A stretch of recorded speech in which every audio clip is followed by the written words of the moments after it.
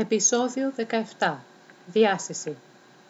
Μια μέρα, την ώρα που ετοιμαζόμουν να κάνω ντους, έπεσε η γυάλινη πόρτα του ντους πάνω στο κεφάλι μου, στο μέτωπο.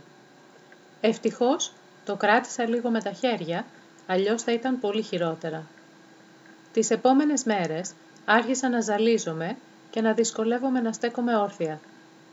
Ευτυχώς, έχουμε ένα γείτονα που είναι γιατρός και ήρθε στο σπίτι να με δει και μου είπε ότι θα γίνω σιγά σιγά καλύτερα. Σήμερα, μια άλλη γειτόνισσα με πήγε με το αυτοκίνητό της στο γιατρό. Μου είπε να μην οδηγώ αφού ζαλίζομαι και γενικά να ξεκουράζομαι.